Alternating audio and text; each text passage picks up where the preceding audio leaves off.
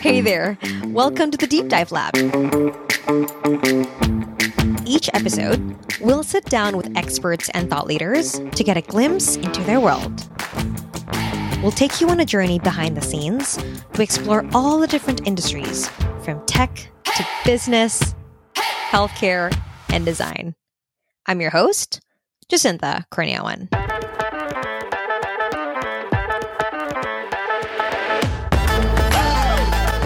This week, we have an exciting guest. We have Rachel Barker.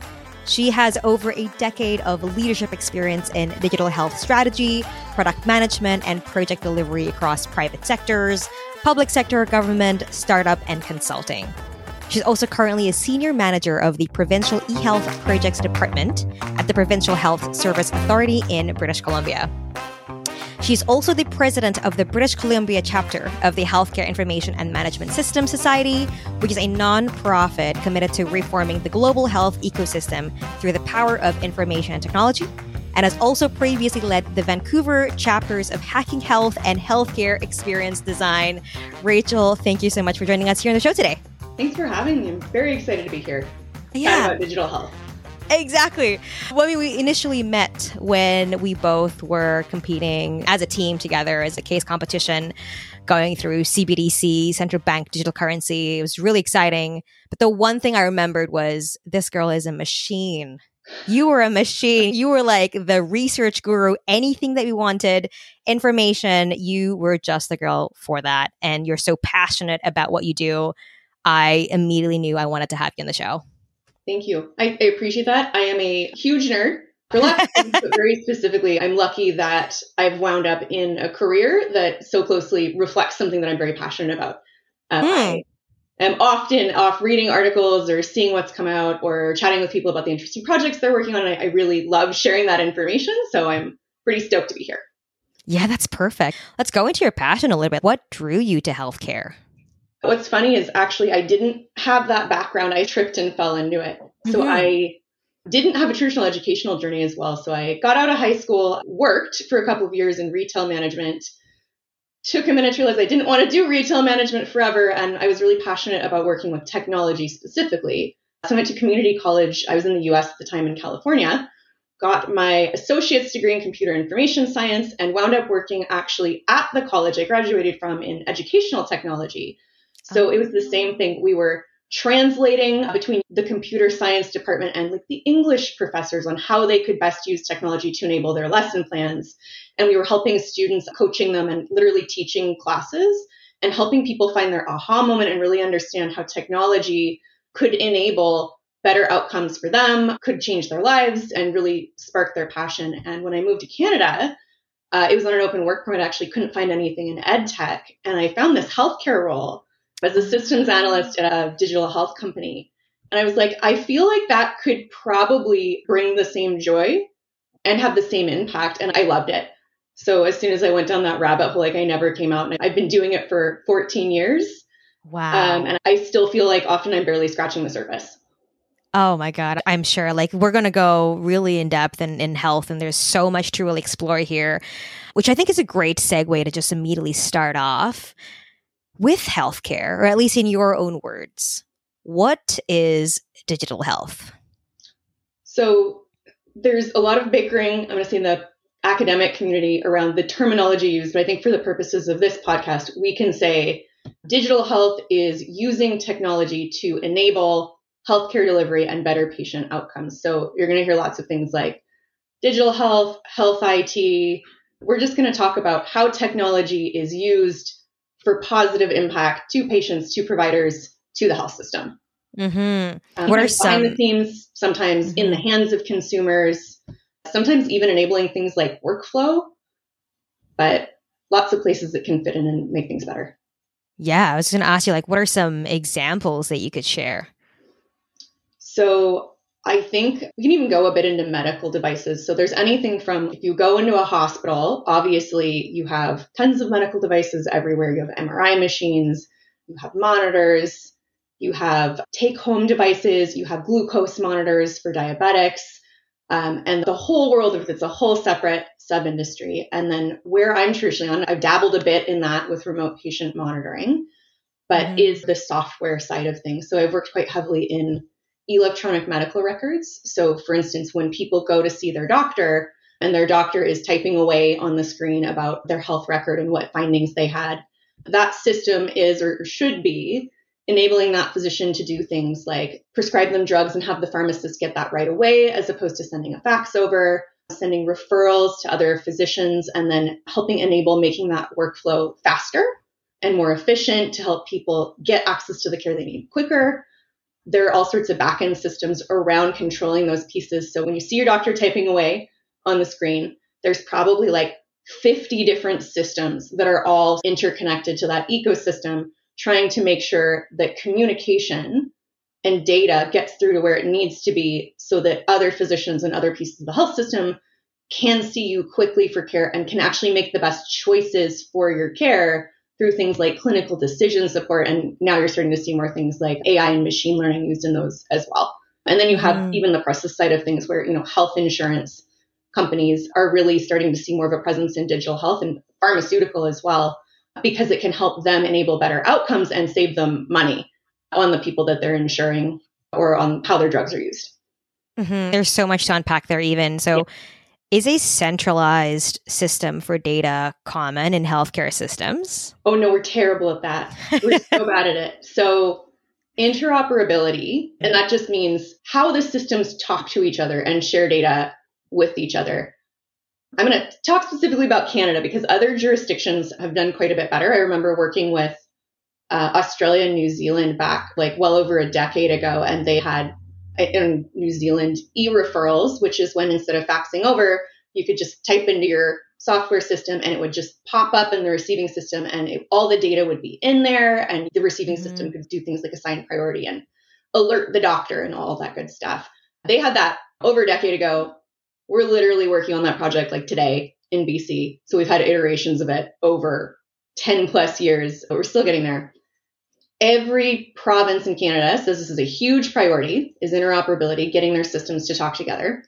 Everybody really wants it, and everybody's been chipping away at it forever, basically, for longer than I've been in this.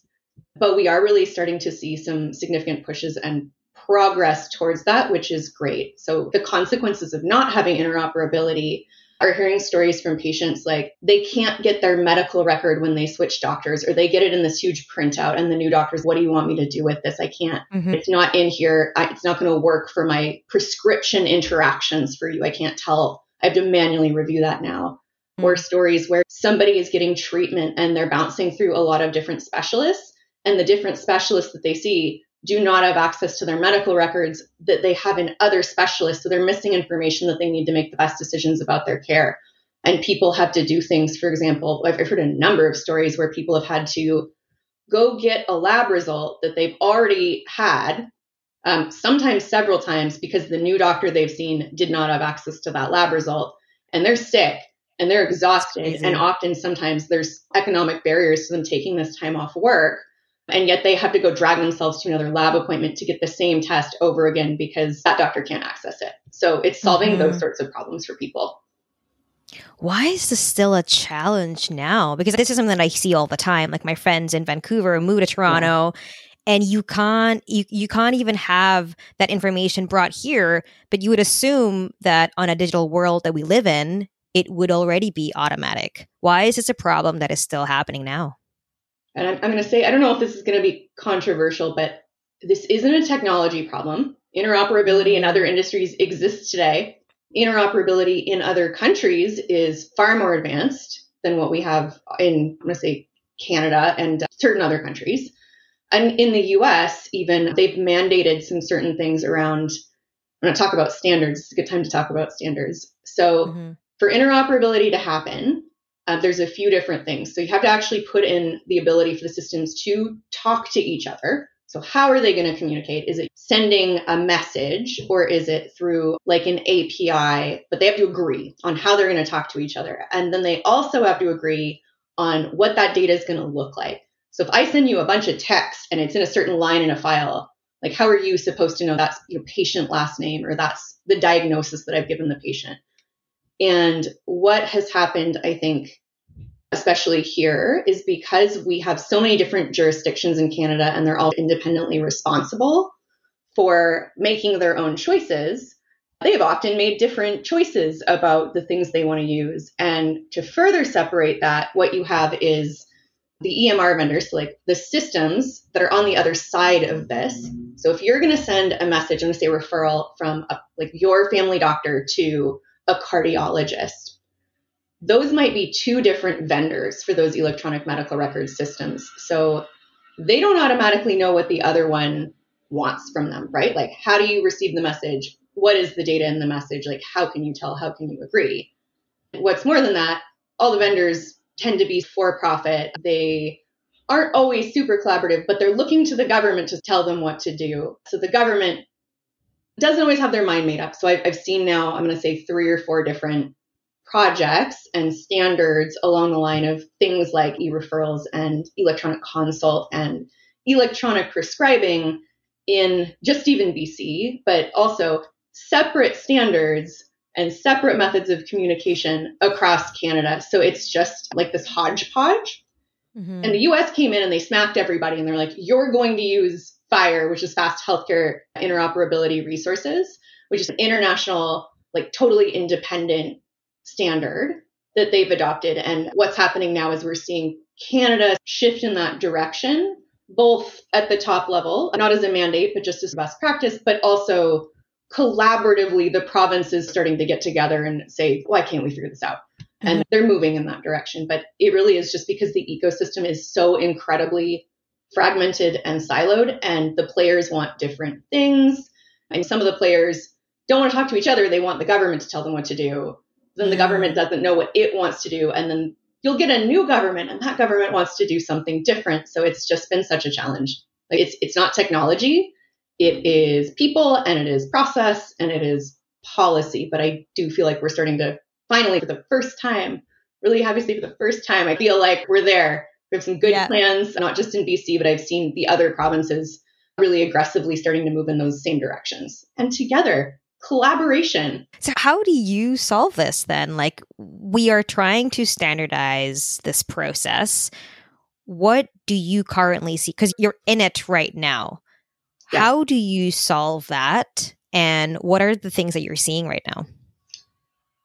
So I'm going to say from my perspective and the role I'm currently in, and I'm going to say also to some extent through the HIMSS hat, I do think FHIR is the right direction to go. I think it absolutely is. I think it took a long time for the community to come together and first build that standard, right? Because it was international and everybody has different needs. And just like in Canada, sometimes everyone's a special snowflake. And what about my edge case over here that I want supported? So they got it out. The US has adopted it. It's got quite a bit of use internationally.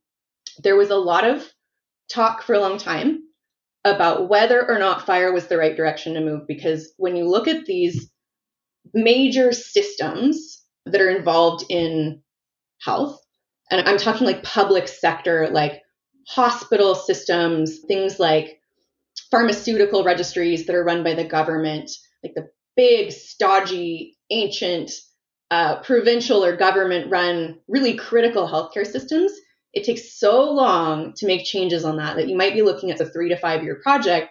So people are really gun shy to make a commitment on what that is, unless they're 100% sure they're going the right direction. Because what they don't want is to put in 3 to 5 years worth of work. And they're like, oh, actually, that wasn't the standard people went with. You're now in a completely different direction. Do another 3 to 5 years worth of work. It's not a good use of time, not a good use of taxpayer money, etc. There was some debate about whether they should be going with FHIR. I don't think anybody's having that debate anymore. From my perspective, people are on board. The US is using it. It's become really prevalent in Canada. If you talk to a lot of the vendors, I don't want to put words in their mouth, from the conversations I've had with friends at vendors in product management and in executive leadership, they're on board, right? Everybody's using FHIR. The vendors are cross province. They're sometimes international. Like, this makes sense. It makes sense to have a standard that everyone is using. And we finally got everybody to cross the fence. So now we just have to implement. At that point. So honestly, implementation, once everybody's on the same page and you have the buy-in from the people you need in terms of funding and resourcing, I'm going to be like, it's the easy part. It's still incredibly complicated to do it well, but compared to getting to where we are today, I think now we have the easy part. How long do you think it'll take until we actually see it happening? Oh boy. I think it's going to start coming in chunks. And I'm just going to say for Canada. So it's happening now in the US has done this. The major, vendors that work within the health system have, they have met interoperability standards that are FHIR-based that the government has set out for them. I think most, if not all of the provinces in Canada are moving towards that now. They're moving towards it today. I think it will, I'm going to be generous and say 3 to 5 years, and you're going to see some things adopted quicker than others because you have different levels. So you have the provincial systems and potentially like national systems, and those have a central body of control, and they're going, and everybody's going with them that's on that system. It's just happening. But then you also have things like individual hospitals or individual health authorities or public health units that have their own technology and they have their own plans and resource constraints. And then you have things like the private sector vendors who honestly have been pretty progressive about adopting things quickly when they see which way the health system is moving because it's their core business. And they face less constraints and less delays of, I'm going to say that political nature of securing funding through elaborate processes from the government. So you'll see a lot of things faster depending on who's delivering them. Stuff even because everyone's starting on it realistically over about the last year. Some things will probably start being delivered within the next year. I'm going to say prioritized workflows depending on what you're seeing. So in BC, we're really pushing specifically getting electronic referrals out the door, quickly followed by a number of other things. One of the projects I've been working on, I think the UK coined the term axe the fax. And axe the fax is basically, why do we still use faxes in healthcare? We don't use faxes anywhere. It's ridiculous. And the impact of the fact that we're still using faxes, and I'm going to give an example from a project that I've worked with who I won't name, but they are involved with processing, say it's requests related to prescription approvals. And what happens is somebody fills out a paper form or they fill out a PDF in their electronic medical record system. So that's just, it's a piece of paper. And then they fax or they e-fax it over to that business owner. And then somebody has to take that piece of paper and then type everything in off the piece of paper. And then half the time they look at it and they're like, oh, the doctor didn't answer all the questions. Shoot. And they fire it back over to the doctor to answer all the questions. And then sometimes that happens again. So they had a really high rejection rate. And then once they've typed it into their receiving system, then they can process it in their receiving system. And then someone has to then take that decision and send like a fax back to the doctor. So they had, I'm going to say sometimes like well over 2 to 3 months of processing time on some of those requests between, especially with the rejections, all those delays. So when we turn that into an electronic workflow, what happens is first, when you hit the send button, you can check and be like, did the doctor fill out all the fields or not? So you can take that rejection rate like practically down to zero right away, right? It doesn't get out the door. Like you just say, hey, you need to fix this. And they fix it and then they send it. Second, nobody has to pick it up off the fax and type it in, right? It's automatically in their system. And then that gives us the ability to do, it's called auto adjudication, which means the receiving system for a lot of these types of requests can just look at it and say, yep, looks good. This patient can have this medication funded. Here you go. So about 40% of the time after that digital transformation, they were able to actually instantly let patients know that, yeah, your medication is funded or this medication isn't funded. Like, here's our next step, which is a massive improvement, like for the physicians, for that business owner, for those patients, like not to have to wait literally months to hear back about when they can do this. So when we say axe the fax, it's not just because, oh, it's annoying and it's bad for the environment, but it is annoying and bad for the environment. It's because of this massive improvement to timelines and to patient care. So a lot of those initiatives are getting prioritized, not just electronic forms, but also electronic referrals, electronic consult. And the other one that I say fondly, I've been getting yelled at by doctors for over a decade about for like a good 14 years is electronic prescribing, which has all the same benefits, which is instantly to whatever pharmacy you want. They can track it. It tracks with any provincial systems. And there are many jurisdictions now in Canada that are already up and running with that or are I think anybody who's not is in the middle of getting it up and running. So you'll see a lot of that stuff coming first. There have been a lot of train tracks laid down to make this possible already. So when I say, oh, it's going to move quickly, and everybody's saying, why didn't we just do it sooner? The answer is, in order to enable all of those things that we're now able to pick up and run with, we did have to have agreement on standards. Like I said, it tends to be FHIR now, but other things. So like, how do you code your drugs so that you know what drug it is when it comes into the system? Like, how do you read that? How do we agree on that? And things like lab tests. And just getting everybody on the electronic systems that they need to be able to do that. So things like converting hospitals and physician offices to have EMR instead of paper records.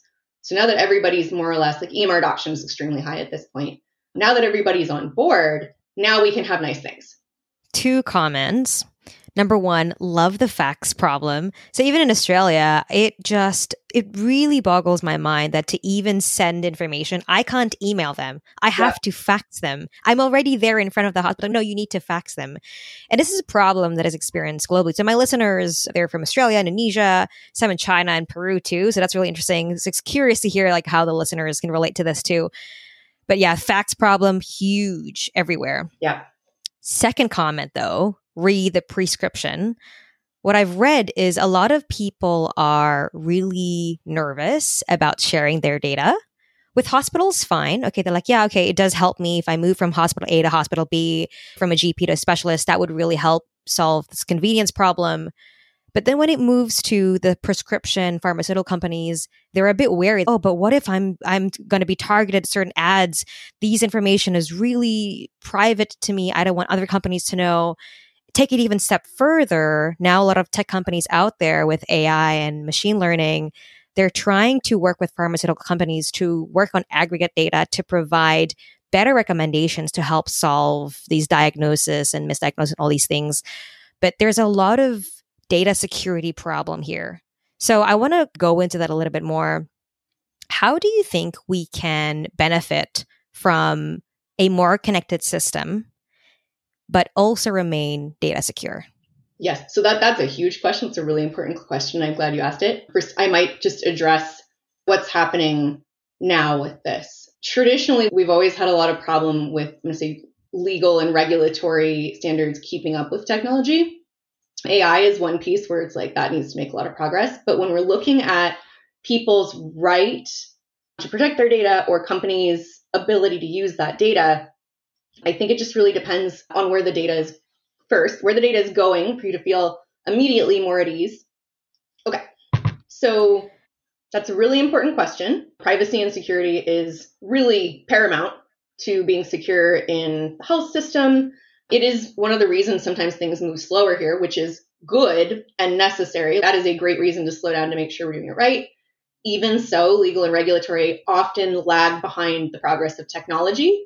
Like technologies move so quickly that things they couldn't have even ever pictured, like AI is a big one right now, is just out there and it's happening. And what's in place on the books just doesn't cover the reality of what's happening now.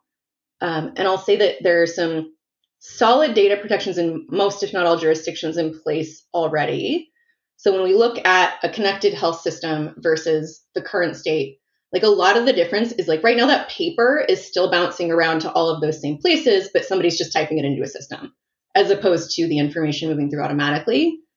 The people who would have access to things like a provincial prescribing registry would be physicians who are prescribing and pharmacists. So it wouldn't be someone like a pharmaceutical company.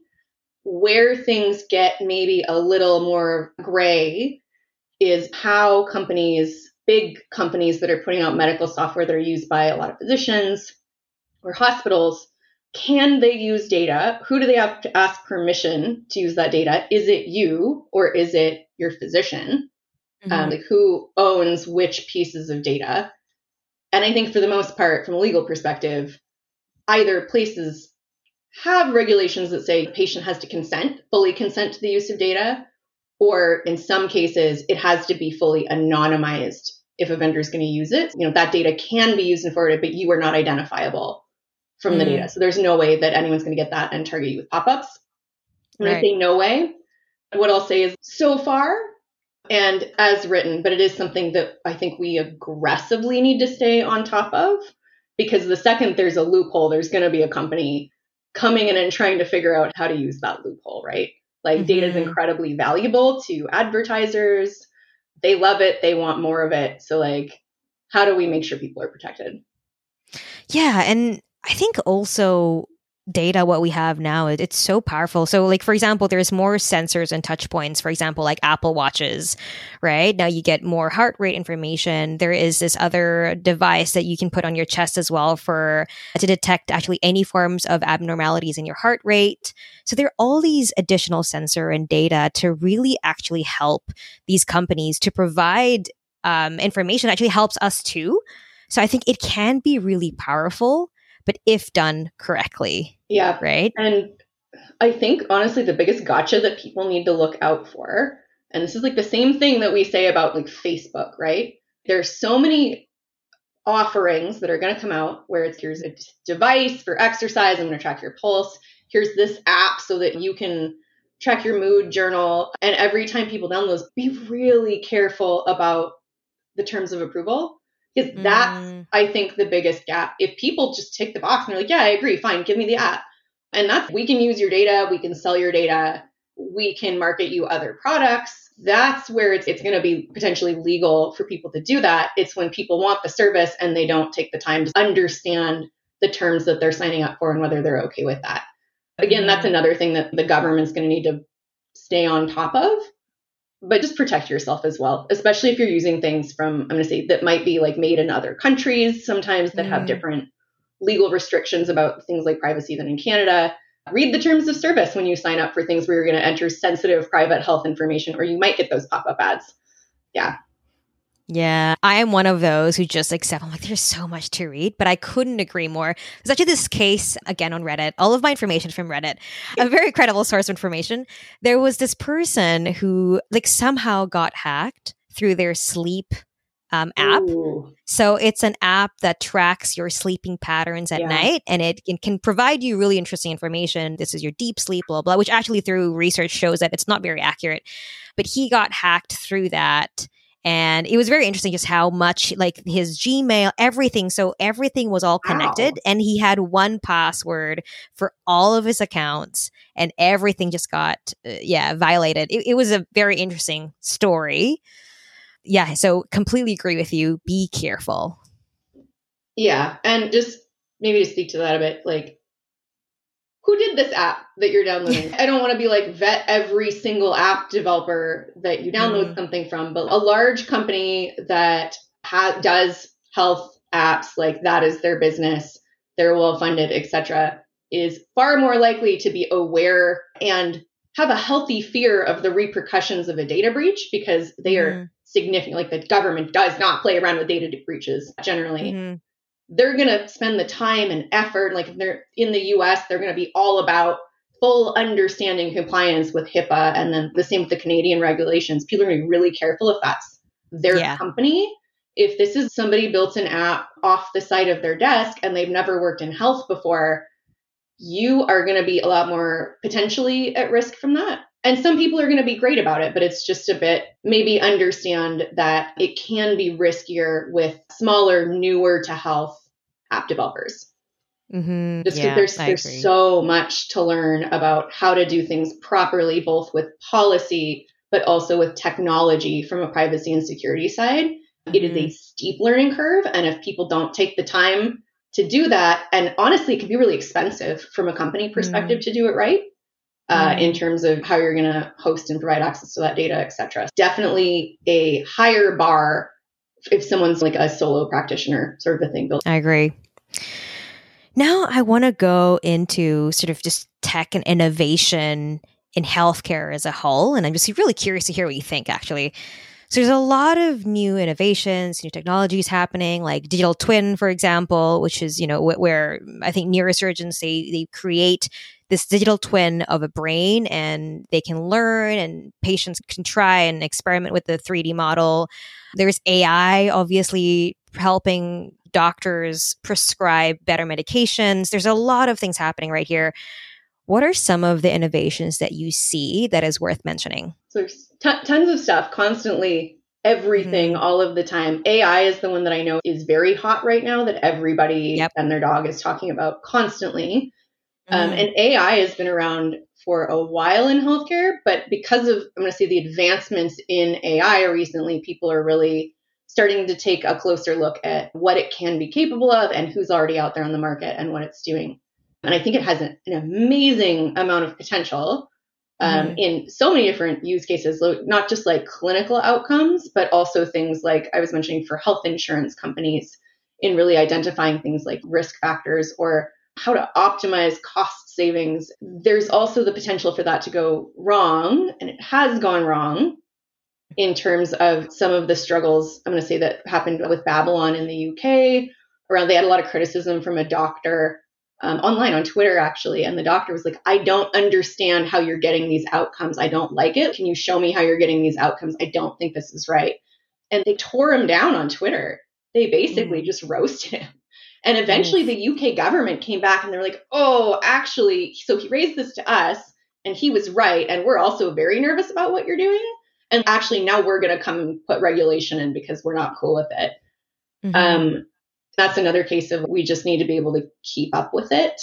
The other piece of that being algorithm bias is something where AI is very sexy. Let's put AI everywhere. There's really a foundational piece about how do we do things like machine learning in a way that we're sure we're feeding in the right data to train it to do the right thing. And we're not going to see issues like we have algorithms that are coming out with the wrong outcomes for underrepresented groups. So saying that different genders or ethnicities are or are not at risk of something, and we're taking that as gospel, but we never fed them in data to help them understand anything other than often white men, right? So that's just one example, but that is something that needs to keep right up. And Chicago Booth, if anyone's interested, has done some awesome work on algorithm bias in healthcare. They have a playbook. I highly recommend it if that's something you're interested in, or if you work on a technical team in healthcare. Help educate yourself for how to be a good consumer of these services. Other than that, a million things like where should we focus? There is so much. Yeah, anything consumer facing. Consumer access to their own data is always a really hot topic. I think we're getting better services there than we traditionally have. And especially as we ramp up interoperability, which is a requirement, right? Because to access your data, you have to be able to get at that data. Because I think right now what we've seen is a lot of times people are recording their own data off devices and then taking it to their doctor, and their doctor's, what do I do with this? Thanks for that. And hopefully this starts to become more of a two-way conversation. And it is. We're seeing not even just in private, but more private offering more services like that, but also public sector starting to offer more of that open access. So I think hopefully, I'm going to call this an innovation. This isn't a technology innovation. Hopefully, we're going to see more communication and more sort of active collaboration between care teams and provider or patients in their care circles, right? Ooh, could you elaborate on that? Yeah. So there are some really great patient advocates out there, and I'm going to say connected patients. And often technology is great. But one of the underlying pieces is it doesn't matter if we have the technology, if we have this very one-way relationship where patients don't feel they're being engaged, they don't feel they're being listened to or heard or understood, they have concerns, and the physician is just, that's great, I don't have time for this. So that also goes, I'm going to say, to planning technology projects, things like co-design. What you'll see, and this is across all technology, but I feel like healthcare has been especially resistant. It used to be that you'd stick a bunch of developers in a room and they would create a thing and they would think it was really good and they would have some opinions on it and then they would release it and that's what you get. And that's often how you get things that have like absolute crap user experience and usability, and they don't understand clinician workflows and they don't understand patient needs. Finally, software's understood the concept of like user research and user experience for quite a long time generically, but you're seeing more of it pop up in healthcare and you're starting to see more of it pop up even in like public sector. So in order to design something that's going to meet the needs of patients, we have to talk to patients. You can't hold, but I'm also a patient. Because like, I fully agree. We are all also patients. No, go talk to other people, get them on the phone, bring them in, make a prototype, let them play with it and tell you what they think. Listen to their stories. So really getting people to have empathy and not just listen to their users, but actually bring them in on the development and the design process. And the extension of that is having empathy in clinical care and really listening to patients. Because again, you can take all your measurements you want on a device. And if your doctor's, I have 2 minutes with you and I don't want to hear what you think, that's a problem. And I know there are people pushing really hard in that area as well. And I hope there's some progress being made. That's going to become a more collaborative, open relationship, because I know that's what patients want. So what all of us want really in our clinical care. It sounds like design thinking, which is a lot of Very empathy, reiteration, customer-centered, humor-centered.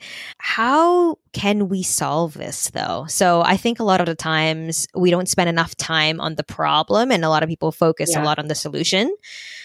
How do you think we can better solve this problem of this co-creation? And because it does take a lot of time and a lot of effort. And people say, I don't have time. I've built a solution already. Yeah, no, bang on. People want to move fast and they think they know what's best. That having been said, I feel like a lot of that is old guard, that people coming up in the industry now do want to have at least an understanding of what patients and providers want. And I think there's a lot of advocacy being done. One of the things I've done with Doctors of BC is really pushing for physician engagement and systems involved for physicians. And you'll see a lot of those types of groups advocating. And you'll see groups popping up working with like ministries and health authorities that are specifically to help projects get involved with patients. And we've, even through HIMSS, like we've showcased recently, a lot of really great examples in BC of projects that have done this right when designing a technology system that patients are going to use, bringing in the patients from the beginning, getting their feedback, and then listening to them and implementing changes along the way. So it is a hard sell. I think there's pushes that need to happen from both sides. I think patient advocates need to keep pushing, and I think we need to be advocates. Those of us in the industry, we need to be advocates in our careers with our teams, with our organizations, and community groups like HIMSS, like Healthcare Experience Design, really helping bring those people together and make more of a coordinated push and really normalize the discussion around this being a core part of the project. So doing engagement and then the potential for co-design and the value of human-centered design as part of these systems and these apps. Because private sector, they're like, is this going to improve our product? Is this going to make us money? Yes, it will. Cool, we're on board. So it's really the holdout in this is often going to be the public sector pieces, which are the pieces everybody gets to use. And that they're just there and that's what you get. And there's no alternative because it's the system that's issued to everybody. So I'm glad that's trending in the right direction now. I hope. Now, leading towards the end of the podcast, I feel like I always touch on AI in every episode. I'm like, but it's just so hot. And it's like, everyone wants to know. What are some of the AI applications that you see now? So I know we spoke a little bit more about predicting, because AI is really good at understanding patterns. And so they're able to help predict maybe the best medication, diagnosis, all these things. Any application that you see that we could dive into? So I have some mixed feelings on this. I think the easiest ones to get out the door in healthcare are going to be the ones that are not trying to diagnose a patient or not trying to recommend treatment. So if you look at things like, we have a huge problem with physician burden right now. Huge problem. Doctors of BC's put out like a really good policy paper on this recently. And I've personally talked to, when I was working there and just in general, so many physicians where it's like they're overwhelmed, they're exhausted, they're working like 10 to 12 hours a day providing family care. And they're like, I'm at home, it's 10 or 11 at night. I'm checking my lab reports like I'm missing my daughter's soccer game. Like, how am I supposed to do this? So I honestly think one of the fastest and easiest applications is almost going to be like, how can we expedite some of the non-clinical care pieces that are taking up so much time in their day? Things like, how do we expedite taking and cleaning up clinical notes? How do we help maybe prioritize tasks for them? Like, what doesn't need to be done by a human? What only needs to be reviewed afterwards by a human? There's a lot of, I'm going to say, like, being a doctor isn't just seeing patients only. There's a lot of grunt work, which is what's frustrating to them. And some onus on us as well for making sure the interoperability is in place. But I think that's a fantastic application. How can we help speed things up for physicians in the other parts of their day, other than doing the diagnosis? I think there's going to be a ton of potential in those crunchier sections around things like prescribing the right medication, helping make a diagnosis. I think because of the regulatory and the safety factor, we just need to be really sure that those things are ready. Hence the issue with Babylon, which did triaging of symptoms, right? And the doctor was like, wait a minute, this isn't quite right. There's going to be so much impact, I think, when that gets to where it needs to be. And there's definitely people working in that space now, because if you can improve diagnosis or treatment, like, it's a huge win. The other thing that people talk about quite a bit now is things like, can AI help radiologists? So if you're looking at a scan, is there a way the AI can help provide better information on that scan? Can AI make a first pass or a second check on that scan? I don't think it's something where it's ever going to replace clinicians, but it definitely can help, hopefully help them be more accurate and help them work faster and with less drag. That theme, but more in results review and triage as well. Two things. Like the first part, I really appreciate that you mentioned the non-clinical repetitive tasks. 100%. Yeah. AI, once they start replacing these repetitive tasks, we can have the humans work on other things like the diagnosis and stuff like that. But my second point too is oftentimes a question I get all the time is, oh, I'm scared. Will AI replace me? Will AI fully replace humans? I think yes, some jobs like repetitive tasks might be replaced by AI because AI is just more effective and more efficient in doing those things. But we should really be seeing it as, how can AI enable me to provide better value? Okay. How can we use this AI tool to achieve better results? So what you've mentioned at the end of radiologist, 100%, we still have humans working there, but at the same time, we're using AI tools to just deliver the results better. Yeah, absolutely. And that's the argument for all technology. Like we were talking about optimizing that system for e-forms, how people get faxes and then people just sit there and they type the forms into the system. So we don't need people doing that anymore. And it doesn't mean those people don't have jobs. It means that in a healthcare system that's under horrible pressure, is understaffed, we can't get enough people, it means we can redeploy them to do work that is impactful in other areas. And same thing, like we don't have enough primary care, we don't have enough physicians, right? We have a labor shortage in healthcare. So the ability for us to use technology to remove some of these stupid things that they're doing that like a machine can do for them, so that we can have people seeing more patients, spending more time with the patients they're seeing, supporting that workflow, paying more attention to what's going on with visits and clinical records and focusing on patient experience. Like, absolutely, I think it's a huge positive if we're able to move in that direction. Yeah, I want to focus on what you said about focusing on the patient experience. Yeah.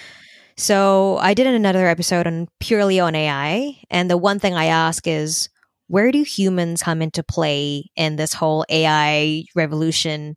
And a thing is, AI is really good at pattern recognition, repetitive tasks, all these things. Yeah.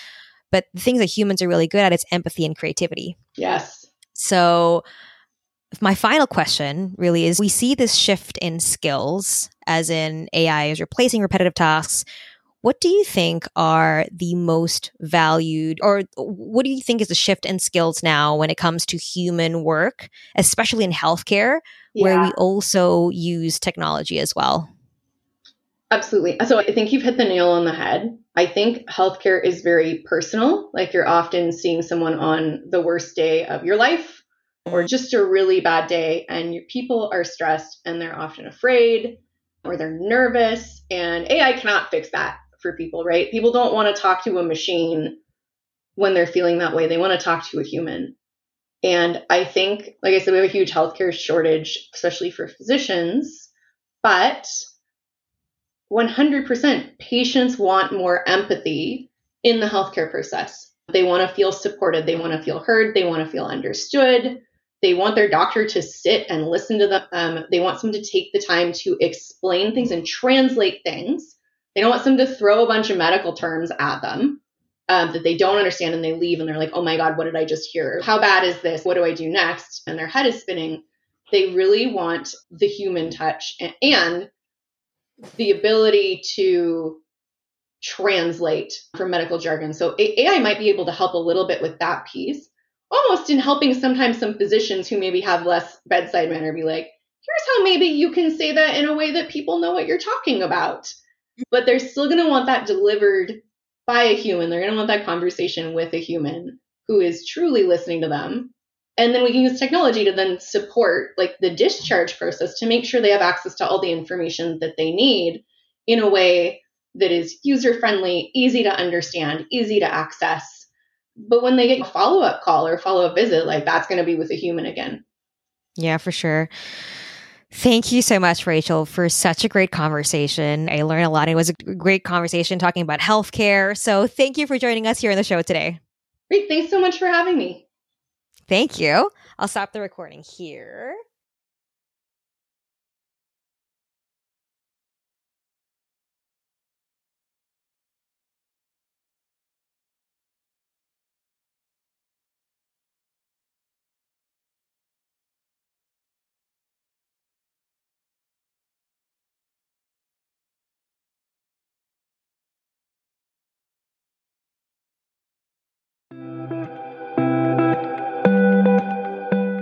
And that concludes this week's episode. You can reach out to the speakers on their LinkedIn. All the links are in the description.